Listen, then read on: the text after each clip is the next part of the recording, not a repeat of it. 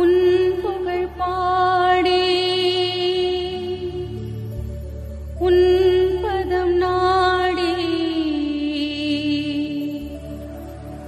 உலகெல்லாம் உணர் ஓதற்கரியவன்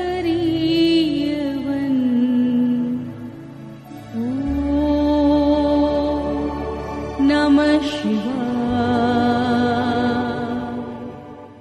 My mum's gynecologist was Dr. Gunam.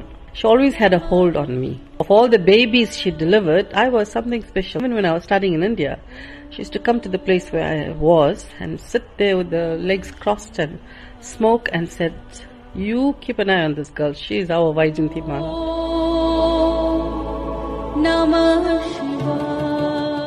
The name Kumari Ambigay has become an integral thread in the rich and colourful tapestry of South Africa's Indian heritage.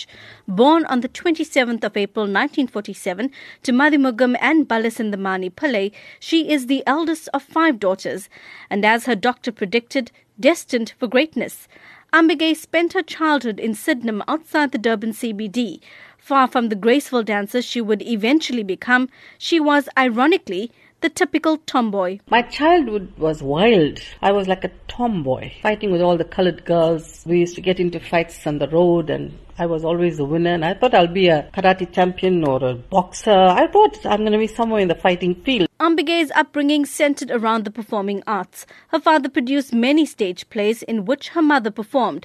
At the tender age of 4, her father cast her in a play at the Durban City Hall. She would soon become a regular in his productions.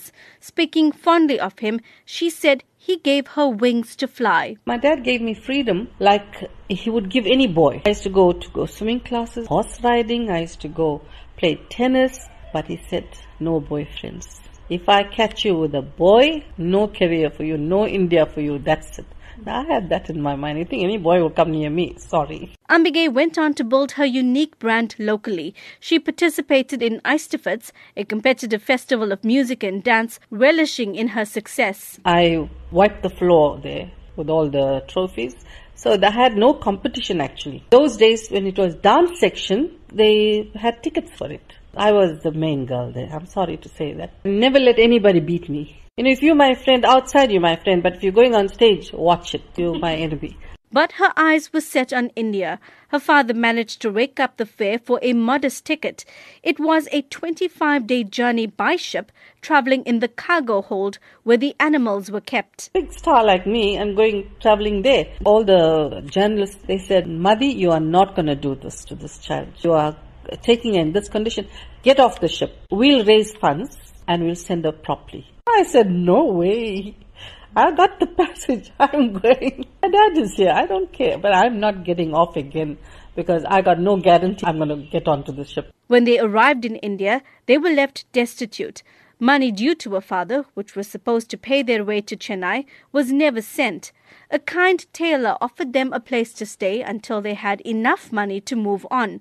For the next 6 months, Ambigay started to learn Hindi. She was then offered a screen test for a new movie called Evening in Paris. There's a master called Satyanarayan at that time. He says, he saw this girl's expression is so good, camera face. Okay, let's get her into it. Costume man comes, brings me a dress that is like a small bikini size. I had beautiful legs. I never showed nobody. Nobody saw my legs. Coming out of that kind of family, and now I'm going to go and show my thighs and legs and do this dance and go back to South Africa, my community will whack me. I told Appa, no, I'm not doing this role. Evening in Paris with Shami Kapoor. Culture was my first priority. Refusing to abandon her conservative upbringing, another opportunity beckoned. This time, she was able to stay true to her values while showcasing her African heritage. It was one of the hugest hall in Asia. All the big stars performed. Gopi Krishna was there, Lata,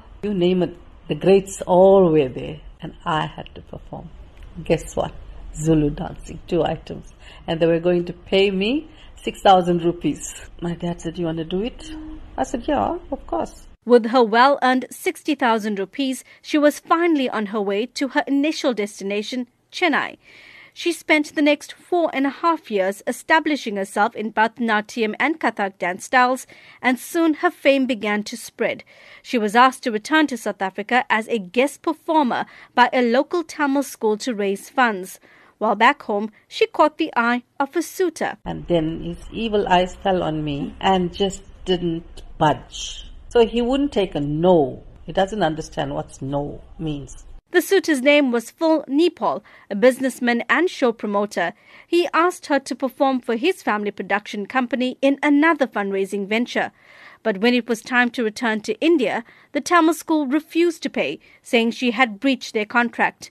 In the meantime, Nepal was hot on her heels. While thinking only, this guy was thinking for me and took over my life and gave me 2 children.